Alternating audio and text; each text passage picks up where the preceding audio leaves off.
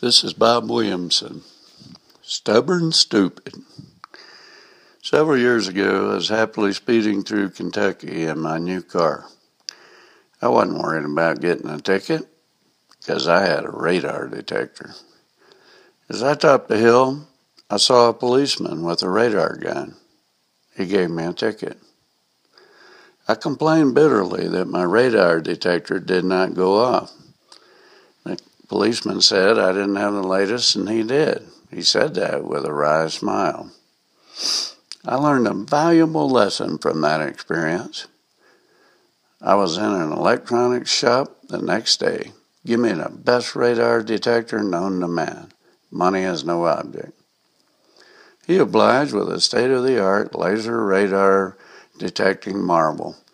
Salesman told me proudly that his company made the police detectors too.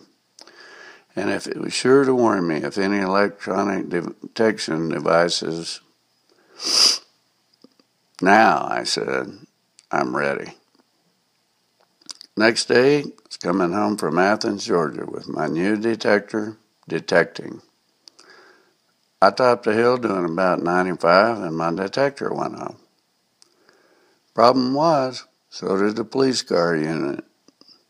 Another ticket, and he kept my license. I learned a valuable lesson from that experience. You don't top hills in the fast lane speeding.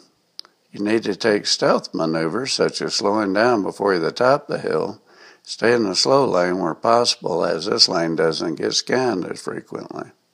A few days later, I was in Alabama, heading toward Mobile. Filled up with gas, and the gas station attendant was rude to my wife. I was in a foul mood because of that, which made me speed even more than normal. I got on the expressway with a vengeance. There were no hills, no cops in sight, my state-of-the-art detector was not chirping, and the pedal was to the metal. All of a sudden, my detector started chirping. I slowed down but saw nothing ahead of me. That is because he was behind me. Could you please step out of the car and follow me, the trooper said. Sure, I said. What's your hurry, he snarled. Oh, no hurry, I innocently said. He said, you passed me. I did? I sheepishly responded. Yeah, and you were doing over 100. I practically couldn't catch up with you, he fumed. I pointed to the radar detector that was locked in at 89. But before I could argue that point, he said that he'd been chasing me for a while and he knew that my fancy detector had gone off to warn me to slow down. And I'd slowed down, and besides, it didn't matter. He could still ticket me for going faster. Uh-oh. I was beginning to think that he might lock me up, but he mellowed somewhat as I explained that I was thinking about the incident at the gas station and didn't pay attention to the speedometer. That almost worked. But then he again remembered and mentioned the fancy radar detector I had stuck on my window. If I wasn't a professional speeder, why did I need a radar detector? It should have been obvious because I had to give him a speeding ticket for my license. The state of Georgia was keeping mine until my fine was paid.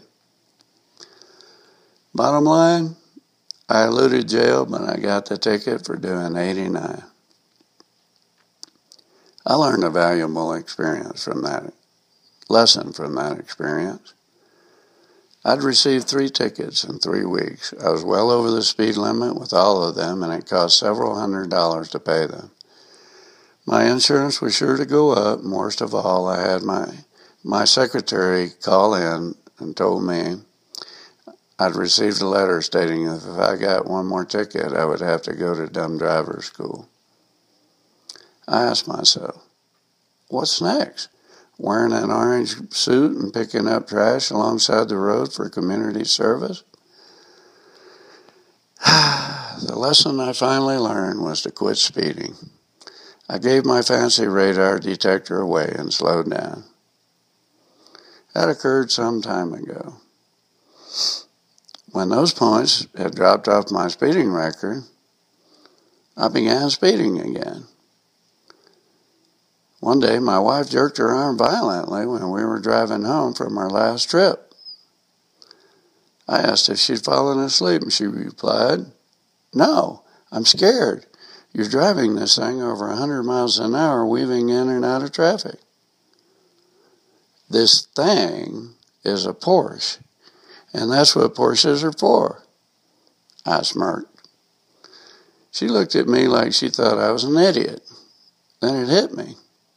I haven't learned anything. I am an idiot. Believe it or not, I did not slow down. I don't know why. I'm so stubborn there are consequences for my poor behavior, none of which I want. Tickets, high insurance, dumb driver school, picking up trash on the side of the road, and God forbid an accident, to name a few. Is this human nature? I don't think so.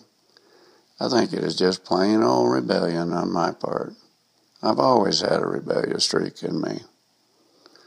I learned a valuable lesson. The next time I'm tempted to do something stubborn and stupid, I'm going to remember this incident. 1 Corinthians 10:13. No temptation has overtaken you that is not common to man. God is faithful. He will not let you be tempted beyond your ability. But with the temptation, he will also provide the way of escape, that you may be able to endure it. This is Bob Williamson. Have a great day.